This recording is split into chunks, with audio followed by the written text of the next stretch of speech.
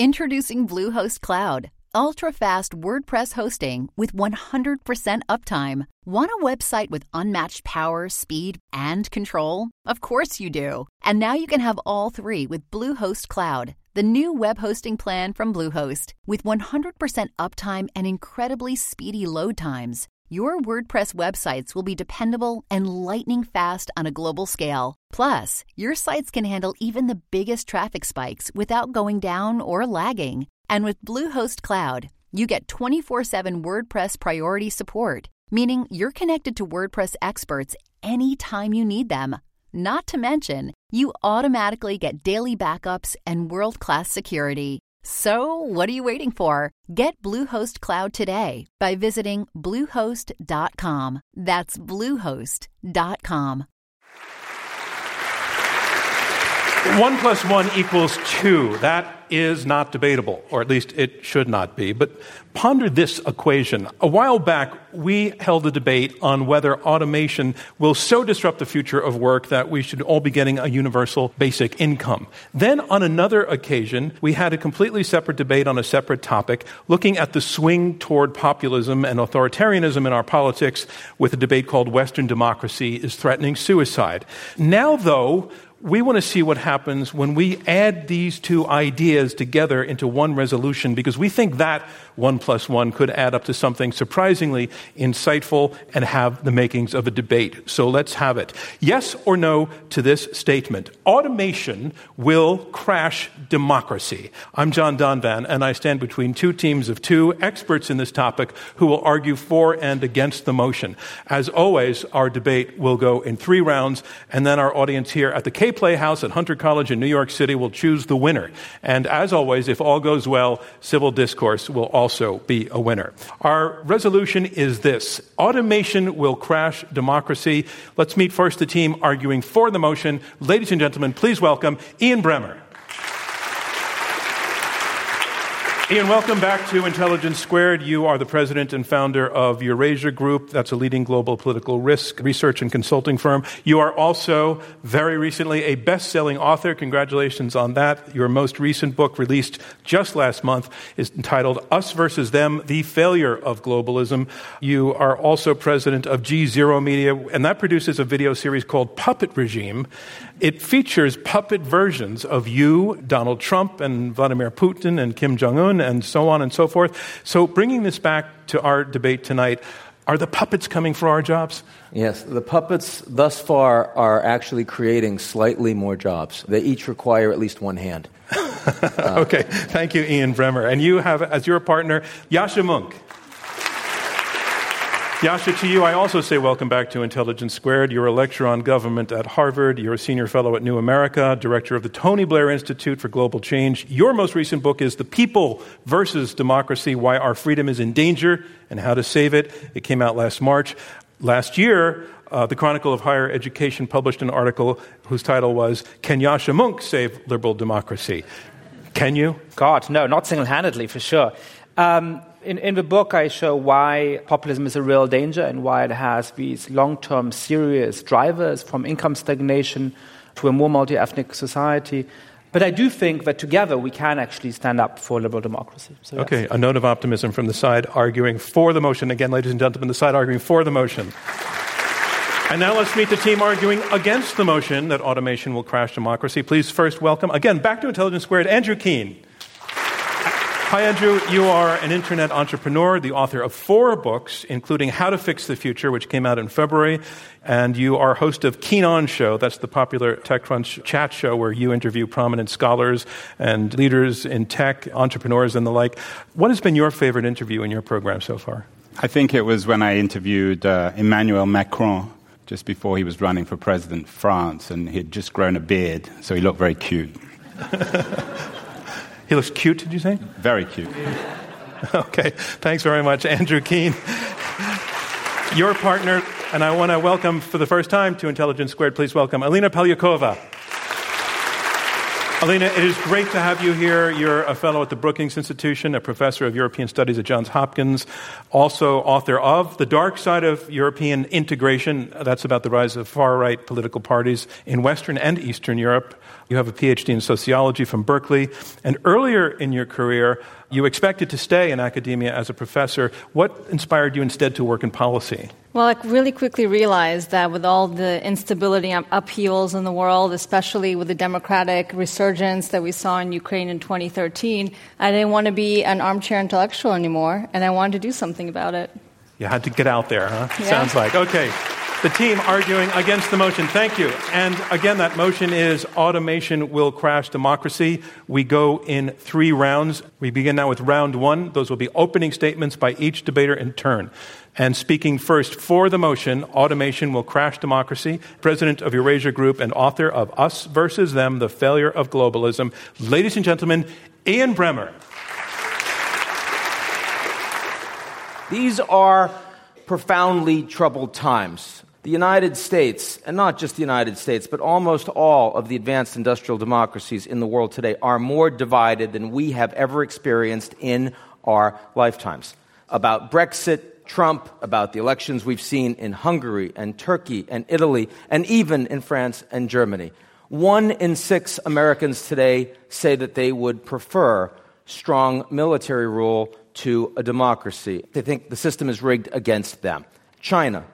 For the last 30 years, something that the West has truly believed is that as China got wealthier, as they became a middle-income country, they would need to politically reform or they would fail. That's wrong. They are now a middle-income country. They have not politically reformed. Xi Jinping has recently announced himself effectively as president for life. State-owned enterprise and state capitalism is stronger than it was before. They are building an alternative model to liberal democracies. Automation is truly problematic for 2 reasons. The first, back in the 1960s, Milton Friedman went to China, and he saw a big canal being built with thousands and thousands of Chinese workers, and they were all using shovels. They didn't have any heavy machinery, and he couldn't understand why. He asked the Chinese handler, where are all of the cranes and the bulldozers? He said, you don't understand. We do that because we want these people to all have jobs. That's the intention. Friedman said, I've got a great idea. Instead of using bulldozers, why don't you give them spoons? And see, then you could hire a lot more of them. We all laugh because we say, well, of course, silly communists, the capitalists know how to build things. We know how to grow. Turn to 2018.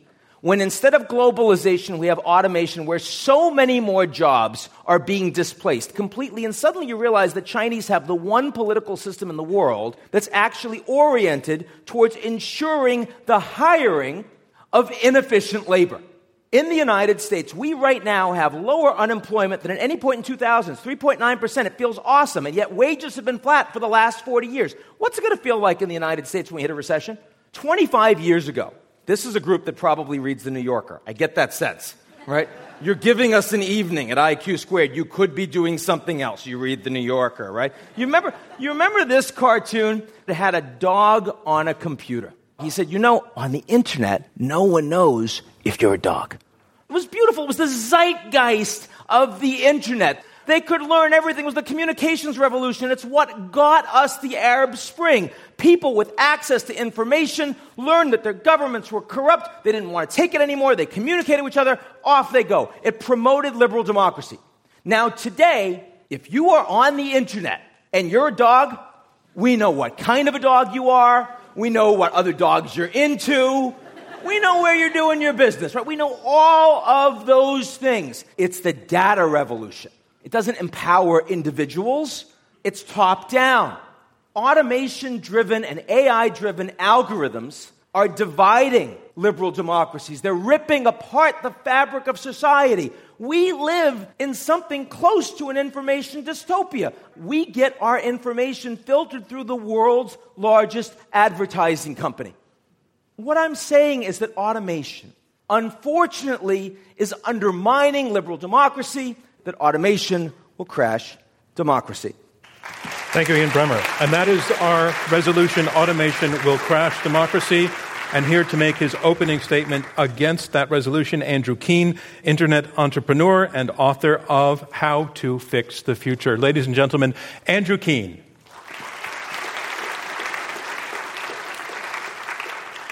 I read Ian's book, bestseller. Congratulations, Ian. You didn't mention mine was a bestseller, John. Andrew Keen is the author of a New York Times bestseller. Thank you. Ian was very spirited, as always. We all know him as a television personality, very passionate. But I read his book, and there's some sentence I found in his book that actually reveals what he really thinks. He said, in 2018, it's too early to know whether the tech revolution will kill more jobs than it creates. Now, I'm from Silicon Valley, and the reality of automation and AI is that I'm not allowed to swear on this show, but you know what I would say if I could. We have no idea of what's happening. AI is the big new thing in Silicon Valley. Every new tech company is basically an automation or AI company. Apple, Facebook, Google, they're all trying to reinvent themselves as AI companies, as artificial intelligence companies, building their products, their platforms, their services around machine learning.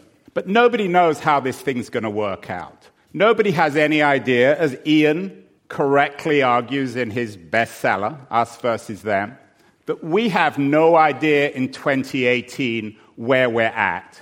Everyone has different positions. Bill Gates and Elon Musk argue that automation is so powerful, so inevitable, so all-consuming, that it will create machines with consciousness. They will be our final invention. They will enslave us. Others argue that we shouldn't concern ourselves at all, that AI is actually rather impractical, that we are exaggerating. To quote, the idea that we're living in these troubling times, of course, is a perpetual theme, a perpetual trope.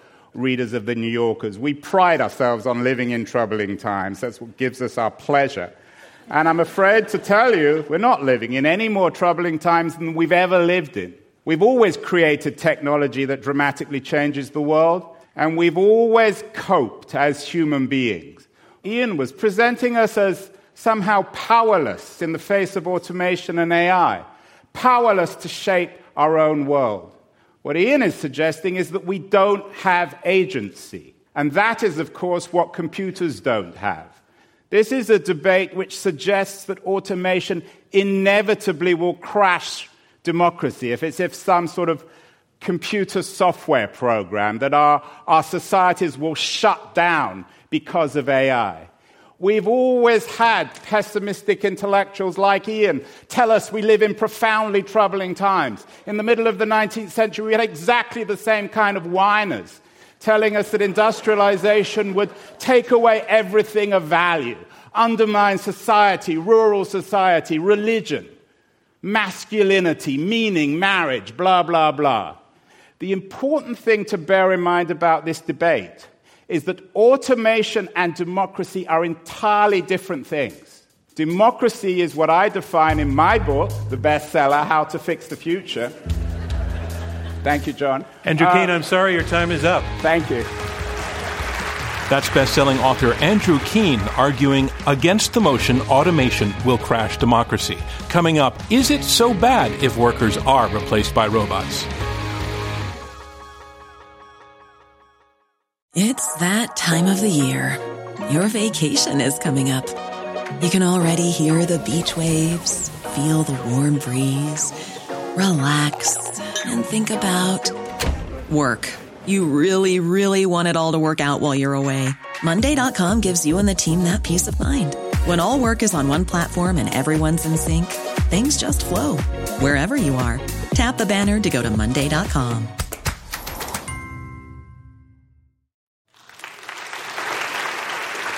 A reminder of what's going on. We are halfway through the opening round of this Intelligence Squared U.S. debate. I'm John Donvan. We have 4 debaters, 2 teams of 2, fighting it out over this motion.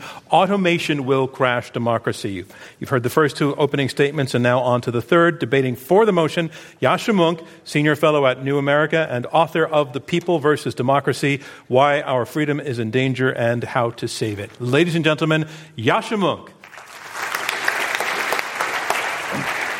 I love listening to technologists, don't you? You always learn so much. You learn, for example, that nothing bad has ever happened since 1800. I'm glad to hear that. They also just have a wonderful way of having their cake and eating it too. Does automation crash democracy? Well, crash is falls to the ground, many might try and fix it somehow. That's about what Andrew Keen is saying. Now, let me be clear here about the nature of automation we're talking about. Because the argument is always, people worry and they've always worried and it's going to be the same as it is in the past. When you listen carefully to technologists, what they're saying is that we're facing a new kind of automation. That what we're going to get is the rise of a kind of general intelligence, a machine that can rival at least the human intelligence of an average person. And if that happens, if 50% of jobs really do go away, if most people can no longer find employment, some of the people who have studied where democracy has been established around the world and where it has failed have come up with a very simple model. They've said democracy takes hold when the cost of tolerating democracy for the elites is lower than the cost of quashing democracy. What will automation do? It'll systematically increase the costs of tolerating democracy for elites and decrease the costs of quashing democracy. The biggest cost to elites of democracy is having to share some of their wealth through progressive taxation, through distribution, and so on. And the more inequality there is in a society, the more demand there is for redistribution.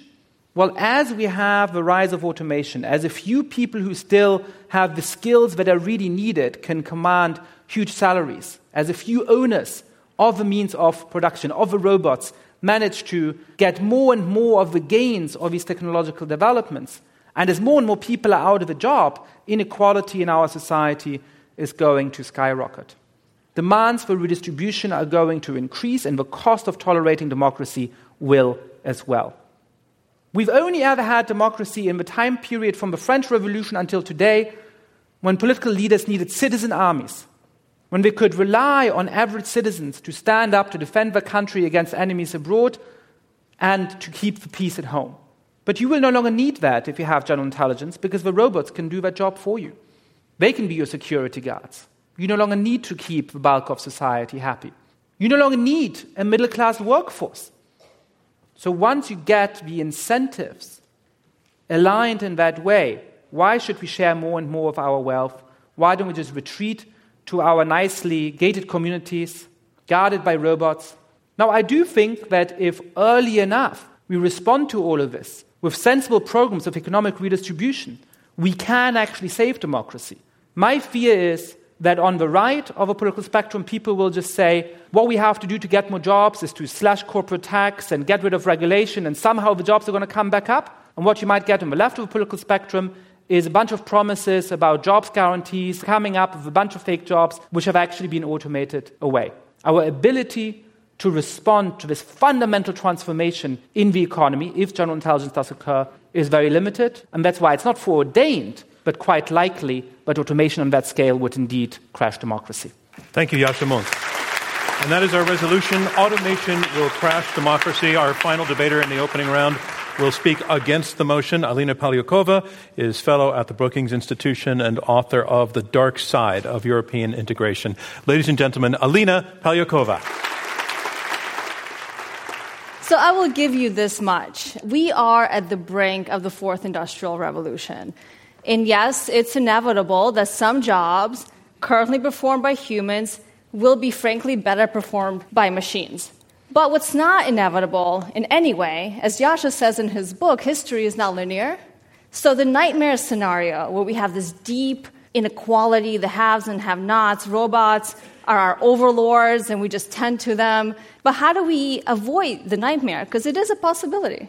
If we resist that fear and we embrace technological change and we face it as a nation, as a people, as governments, as citizens, then a new future is indeed possible.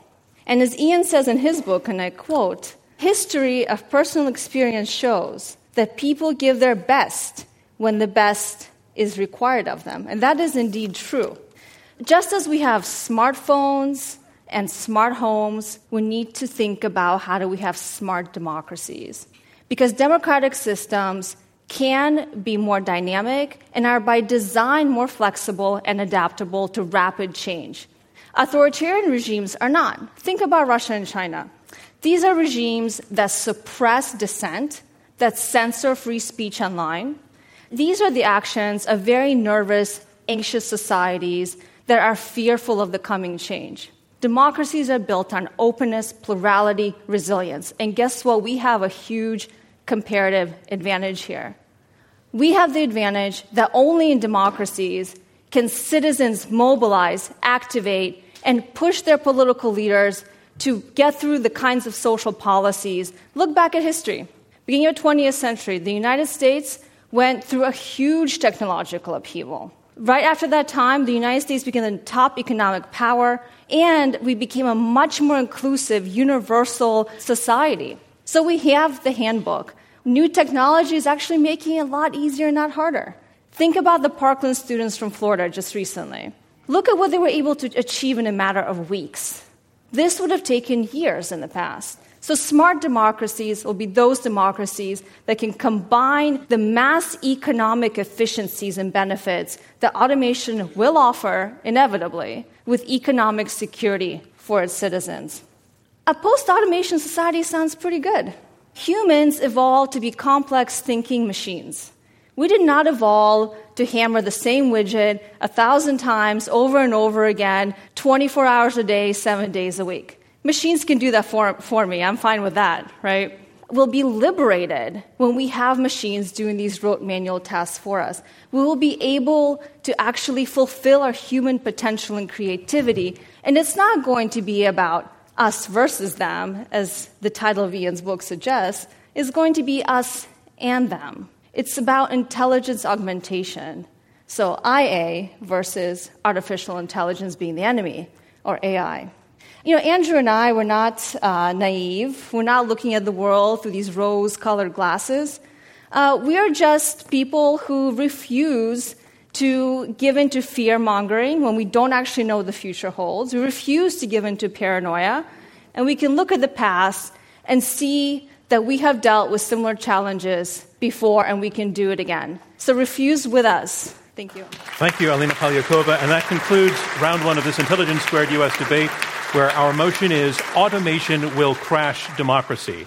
Now we move on to round two, and in round two, the debaters address one another directly, and they take questions from me and from you, our live audience here at Hunter College in New York City. The team arguing for the motion, automation will crash democracy, Ian Bremmer and Yascha Mounk, have argued that these are profoundly troubled times that we live in, that if automation leads to the end of 50% of existing jobs, that will lead to an inequality that will crack democracy down the middle.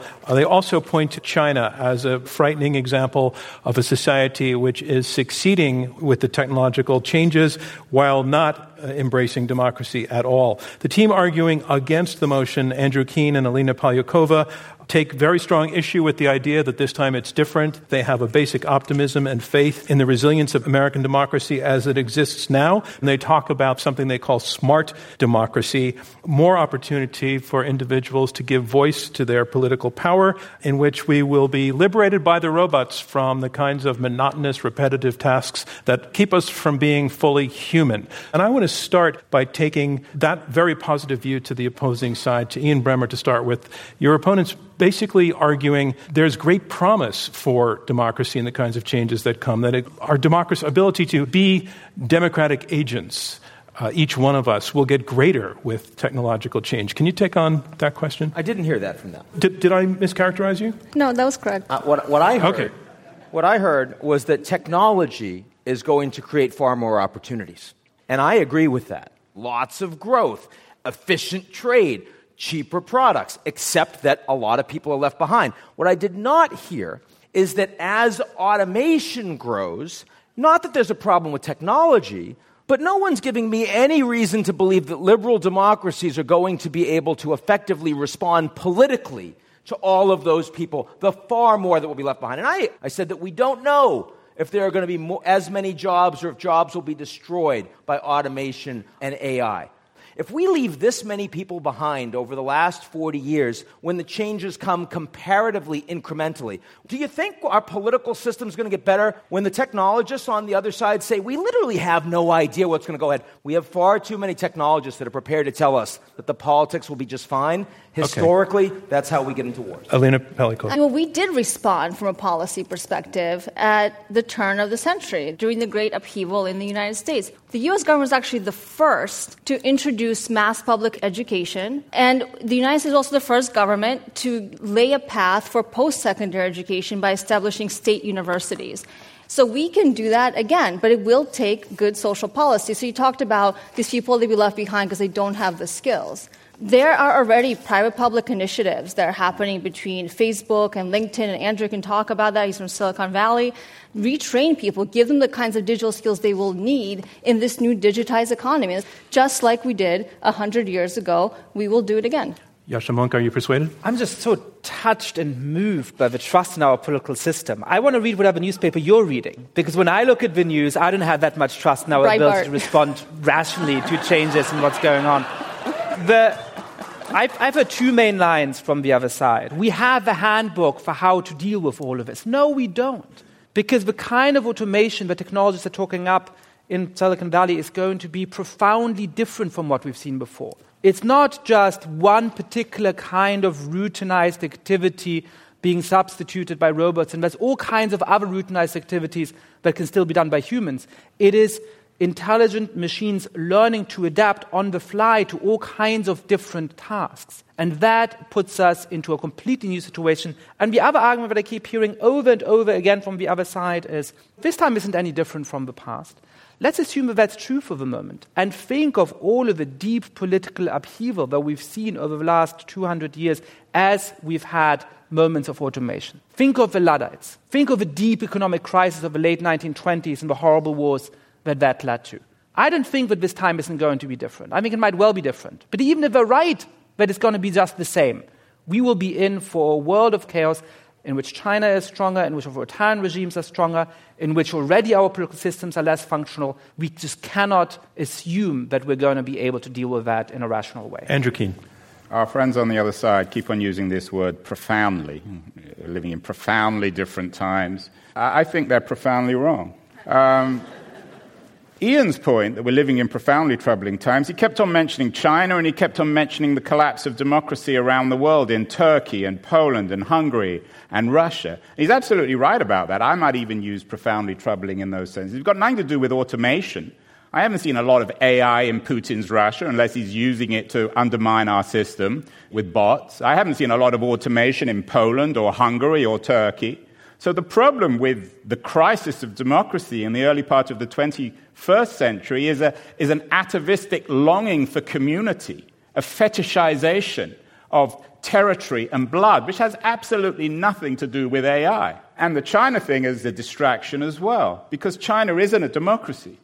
So whether or not China does well as a non-democracy has nothing to do with this issue of automation crashing democracy. I just wrote a book. Seriously, I wrote a book about how we are indeed responding. Problem is our impatience. We expect there to be an app to fix the future. It takes time. To say that the rise of populism has nothing to do with the fact that incomes in the United States and other countries have stagnated for many decades is deeply naive. One of the reasons why people have turned back to nationalism, have turned back to these authoritarian forces, is that they no longer believe that our political system is working very well. And they're very willing to go with somebody like our current president who says, just trust me. I alone am going to fix it. All of this system is corrupt and inefficient. I really speak for the people. Give me a little bit more power and everything is going to turn out for the best. Let's say we're still in the phase when the apparatus of democracy, to the degree that it's a voting system, in addition to all the other aspects of liberal democracy, is still functioning. What do you see them doing? What would the presidential campaign be? What would those voters be doing? I want to challenge the notion that still functioning is a question of whether or not there's a revolution and creates an authoritarian regime. One of my favorite quotes, which I put in the book, is from William Gibson. The future is already here, it's just not evenly distributed. Our history is littered with incidents of people not being necessary, not being empowered, and as a consequence being left behind in functioning democracies. Okay, let's go to some audience questions. My name's Layla. You all have said that in Europe, Margaret Vestager is fighting Google and Facebook and all of these things. Do you think that it's actually a problem within the U.S. and not rather like all democracies that automation might crash? By the way, that's a model question. Thank you. I think it's interesting. I think the one industrial democracy that is facing much less challenge is Japan. No immigration, incredibly homogeneous. The society is also, because it's so homogeneous, much more supportive of the big institutions, the business CEOs, the media, and the Liberal Democratic Party. It's kind of a single-party democracy. That sort of system I don't see evolving or existing in the United States or Europe in the course of the next 20 or 30 years. The sclerosis is far too entrenched. I actually think Japan is the exception that proves the rule as opposed to the model that we should all aspire to. The other side has a chance to respond at any time. I would just say on this, Ian has written off Europe. I think that's a big mistake. I think the real innovation now, and we all fetishize innovation here, the real innovation when it comes to managing this technological revolution is coming from Europe. It's coming on their introduction of the General Data Protection Regulation, which protects our privacy. It's coming with the challenge to monopolies. It's coming with forcing these big tech platforms to be accountable. It will eventually arrive in America. You know, there's a famous Churchill quote about Americans. They always get it wrong, and eventually they get it right. And the same is true when it comes to tech. We take it for granted that America is the leader in innovation. It is in business terms, but it isn't in political terms. And America has much to learn from Europe. And I think it's very wrong to write Europe off. Right down front here. Hi, my name is Sam. I'm curious to hear more about the role of regulation of automation, thinking about Uber, self-driving cars. What role do you see the government playing? And is that something that will continue to keep democracy thriving or shut down technology? Ian, you're nodding that you'd like to take the question. Sure, because I think it's a very important question. I think that these technology companies, both in terms of the wealth that they drive as well as the transformational impact they have on society, are in a sense the most strategic companies that we have. And yet, by their nature, they're also the most resistant to regulation, not just because the government doesn't understand them and can't employ the people that would understand them as so fast-moving, but also the culture in Silicon Valley, which is much more libertarian, much more governments of no use, creating a new society, all of that. Where in China, their most important strategic companies are the ones that are not just regulated, right? They don't have rule of law. They're becoming natural monopolies. In the 80s and the 70s, the most important strategic companies in the U.S. were companies like Lockheed, Raytheon. Those companies were lock-toe with the United States government. They wouldn't sell to companies that weren't American allies. Today, the most important strategic companies for the U.S. are not just resistant to regulation, but they're ultimately undermining. And I think that's fundamentally problematic for the But Ian, also, would regulation mitigate against the kinds of dangers that you and your partner are talking about? If we could effectively regulate the big tech companies in the United States, I would feel much better about the prospect of automation not crashing liberal democracy. I think the likelihood of that happening is effectively zero. Ian Bremmer arguing that regulation will not protect democracy. But what about a new social contract? More on that when our Intelligence Squared US debate continues. When you give Intelligence Squared US debates 5 stars on Apple Podcasts or Google Play, you help other people find our podcast. So if you enjoy our debates, please rate and review us. 5 stars, we like that. This is Intelligence Squared US. I'm John Donvan. 2 teams are fighting it out over this motion. Automation will crash democracy. Author Andrew Keen argued that regulation can help workers. There are new ways of thinking about the working class, which was once called a proletariat, a wage laboring class that Marx talked about. You haven't talked about the changing nature of work. The jobs aren't going to go away, but we're not going to have full-time jobs. We're going to be doing many jobs simultaneously, and it becomes the role of companies and governments and cultures to look after this new working culture. So the social contract is the very kind of social contract that was architected in the middle to late part of the 19th century, not only by progressives, but indeed by people like Bismarck, who actually pioneered it, who was anything but an unrealistic revolutionary vision. And so, Alina, to the point of regulation, I'm guessing your answer is yes, regulation would be one tool to... Well, it's already happening, and again, it's happened in the past. Look, all technology is neutral, basically. It can be used for good, and it can be used for evil. And that's exactly what we've seen with Facebook, Twitter, and that's what we're seeing now with the automation development that Yasha mentioned. Radio was used by Hitler, and it was used by FDR. So all of these things are used for good and for evil. Governments are absolutely critical to this. And it's already happening in Europe. The European Union has released an artificial intelligence strategy with huge investment to R&D and AI. And there are many, many, many more initiatives like this coming. And it just takes time. Okay, I want to pick up the pace now. Dean, briefly to respond to what you heard there? I was just going to say, I certainly believe that technology is a megaphone and can be used for good or for bad, but we should not pretend that all technological systems are value neutral. We have to recognize that the political system that builds the technology, that facilitates technology, actually determines an awful lot over whether or not that tech is going to be problematic or is going to be additive to the society we live in. Okay, another question. Is there anybody in the back I'm not seeing? Yes. Yeah, Dan Rodriguez. This question is aimed at Ian Bremmer. The Chinese government is controlling the automation process in China, whereas we have individual entrepreneurs controlling the innovation process in the United States. It appears that you have a preference for government controlling the automation process. I absolutely do not have a preference for the Chinese system. Let's be very clear. But what you really want is a system where a democratic government is a fair arbiter, is an umpire, is a referee that actually allows the people to take advantage. That's what makes a social contract actually work. Because in China, the state captures corporations. All these big companies we're talking about doing all the automation, those are basically controlled by the state. In the United States, increasingly, corporations capture the state. We see that with the role of money and special interests. We see that with the way regulations are created. We see that with the swamp that is not being drained. The system that we're talking about that is a liberal democracy is already starting to crash, and automation's going to make it worse. Let me take that to our optimist about democracy. That was a very gloomy portrayal of the present that you just heard from your opponent. What about that, Alina Polyakova? Democracies do, just like business cycles, come in waves. And we've seen populist waves in the past.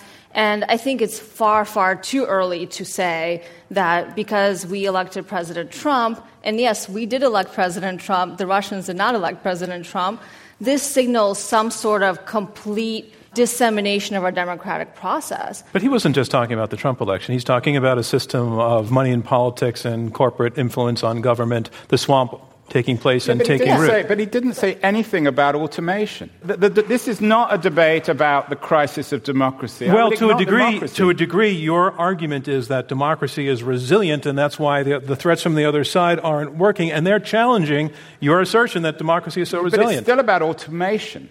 You're saying that automation is going to pose some fundamental challenges, but it's all right because our political system is going to deal with it. We're saying that our political system is already overwhelmed by some of its current challenges. When you look at how embattled our democracies already are, and when you look, frankly, at who currently is the president of the United States, we should have a healthy dose of skepticism about whether we're going to succeed in that. I feel good about Estonia. I think Estonia can probably handle more automation than the United States can. So, I really do. Not in any sense taking sides on this. You agree with it? I just think that there's a coherent argument being made on this side that's relevant to the resolution. And your response that it's not relevant is not relevant. So I think you should... But you cannot conflate the crisis in America with this broad debate about the relationship between automation and democracy. Those are two separate conversations. Alina, what do you think on that? There is a backlash coming, and technology is enabling. Look at the Panama Papers, right? This massive leak of information that happened that truly undermined the corruption schemes of some authoritarian regimes, including Russia. And look at the checks and balances in the United States that are currently happening, right? We do have an investigation going on in this country that's looking into potential corrupt practices, that's looking into Russian interference. So the checks and balances are indeed working. People are mobilizing at the local level. More and more women are running in the congressional elections this year. More and more people are mobilizing. So I don't know how you say that we're not resilient, the checks and balances aren't working. They are working. Okay, so they have refuted your point, and I want to take on their refutation.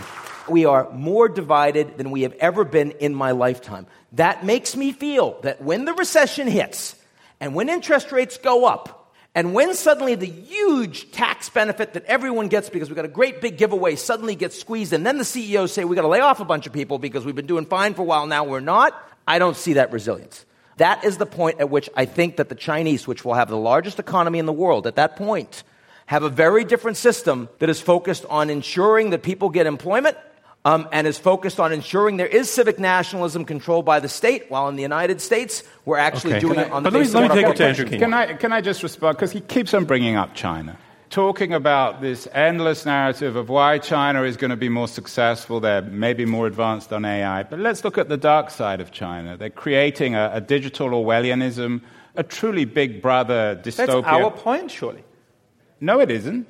Because they're not destroying democracy. The reality in China is that there will be new waves of unrest against a Chinese regime that has destroyed privacy, that rejects the very notions of individualism and autonomy.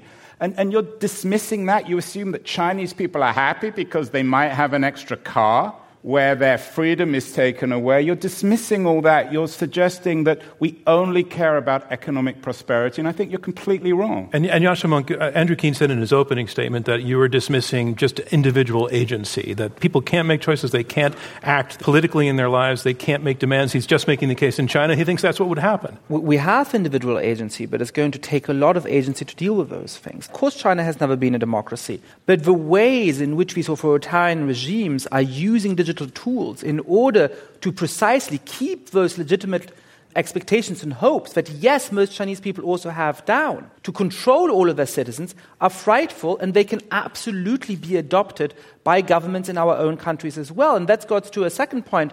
He says, well, you guys are just pointing to Trump and everything else is fine. Look at the way in which this authoritarian populism is already rising across lots of different countries in the world. Turkey and in Russia, in which it is in danger of turning to dictatorship now in Poland and in Hungary. We've just seen a government in Italy, which is a far-right populist government. So the idea that this could not happen here, that tools to quash democracy through digital control are somehow irrelevant to our societies is puzzling to me. We have time for one more question.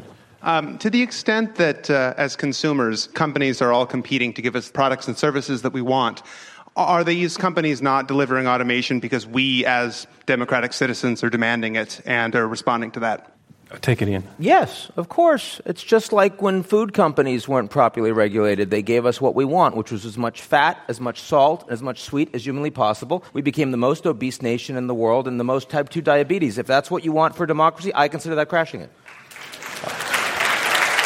Would the other side like to respond? Well, the food example is a really good one. In the middle of out of the Industrial Revolution, you got exactly what Ian is talking about. But I don't remember, when we go to our Whole Foods or high-quality food stores or restaurants around here, that the food is that bad. When you have technology that takes advantage of us as consumers or citizens, we reshape it. We've done it with food, we've done it with transportation, we've done it with working conditions, and we will do it with automation. And that concludes round 2 of this Intelligence Squared U.S. debate, where our motion is automation will crash democracy.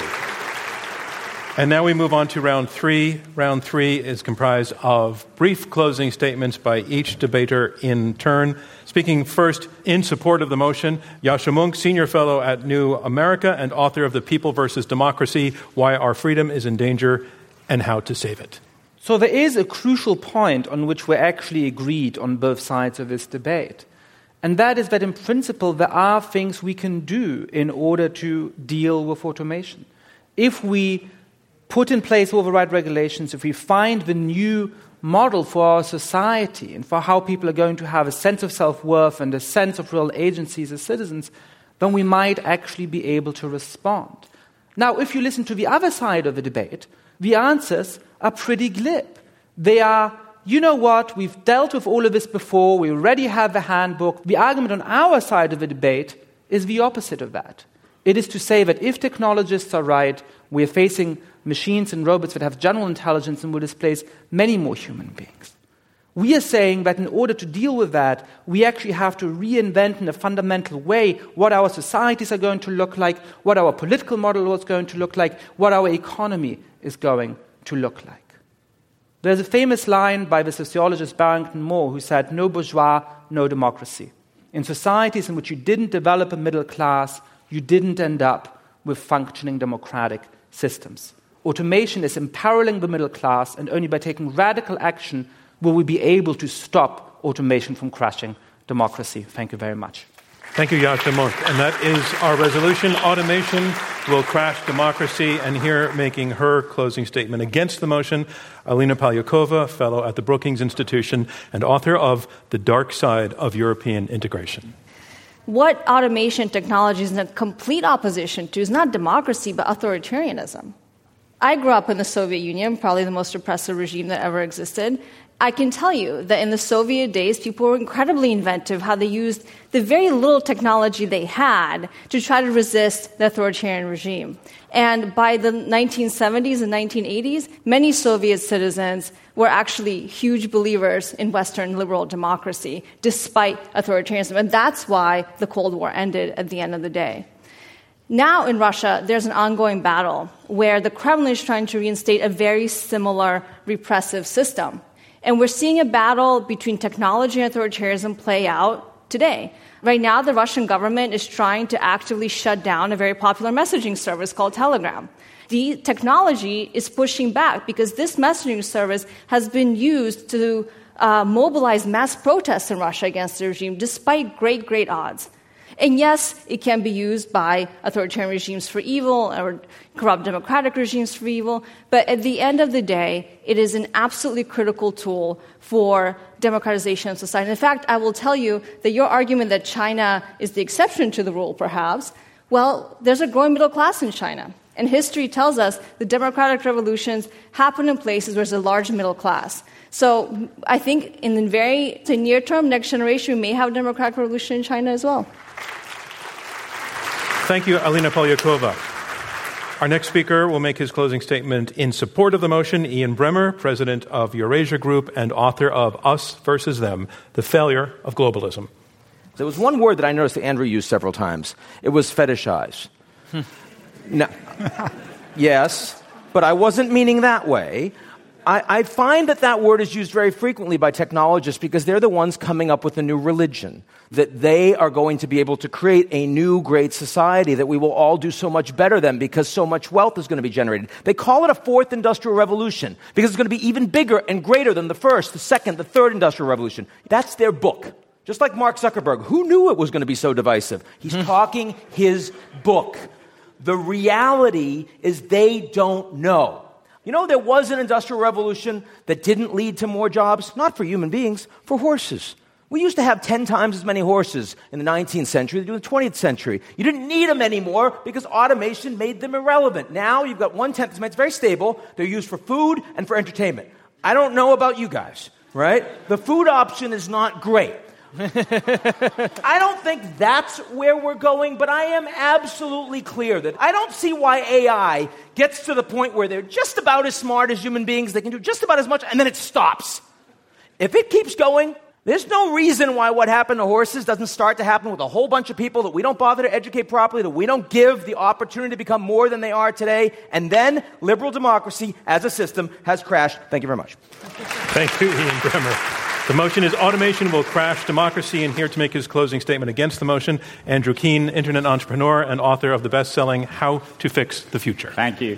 So I don't know what the horses have to do with it, Ian, but yeah, you're right. I do use the word fetishize. Let me summarize with a ultimate fetishization, which is all of us as human beings. I suggested that this assembly itself is a manifestation of democracy. We think for ourselves. We're autonomous. I am fetishizing human beings, as we've always done, to prioritize what we care about. We will shape automation. You're voting on this notion of automation being this all-consuming thing that will crash democracy. Democracy being the human thing in itself, the thing that protects our individualism, our freedom. Ian has suggested that somehow the Chinese model will work because everyone wants to be rich and no one cares about freedom. I think the reverse is true. I think that the AI revolution actually might revitalize. I'm not sure. There's nothing inevitable about this. We've never talked about perfect solutions. Human history is always messy. We break things and then we fix them, and the fixes themselves require fixes. But this idea that automation, our latest new thing from Silicon Valley, will crash democracy is wrong because it forgets about us. It forgets about human beings who, more than anything else, value their freedom, value their community, value passing on that community to their children. So I think automation will not crash democracy because of us human beings, and I urge you to vote for our side. Thank you. Thank you, Andrew Keen. And that concludes closing statements and the third round of this Intelligence Squared U.S. debate. I now have the final results. On the motion, automation will crash democracy, before the debate and polling the live audience here at Hunter College in New York City, 25% agreed that automation will crash democracy, 49% disagreed, 26% were undecided.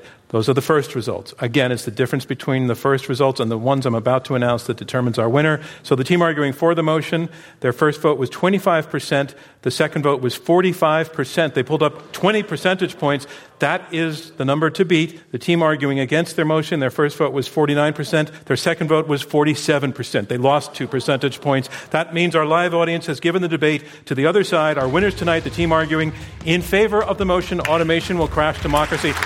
Thank you so much. I'm John Donvan. Thanks from Intelligence Squared U.S. We'll see you next time. This Intelligence Squared U.S. debate was held in front of a live audience at the Kaye Playhouse Theater in New York City. Robert Rosenkranz is chairman, Clea Cheng is chief operating officer, Leah Mathau is vice president of programming, Shay O'Mara is manager of editorial operations, Taylor Quimby, Aaron Dalton, and Rob Christensen are the radio producers. Damon Whittemore is the audio engineer, and I'm John Donvan, your host. You can now stream all of our debates on demand on Apple TV and Roku devices with the IQ2 US app. For more information or to purchase tickets to future events, visit iq2us.org.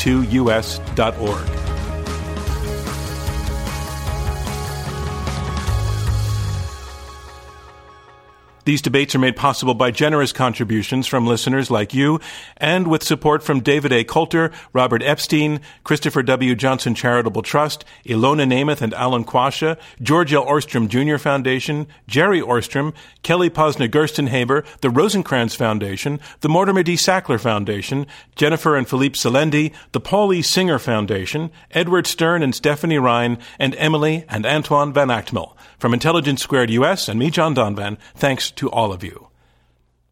Hi, it's still John Donvan, but I have something special I want to talk with you about right now, and that is getting your support to help us keep going and to keep growing. I think you know that Intelligence Squared U.S. is a nonprofit, and we do depend enormously on support from listeners to keep us going.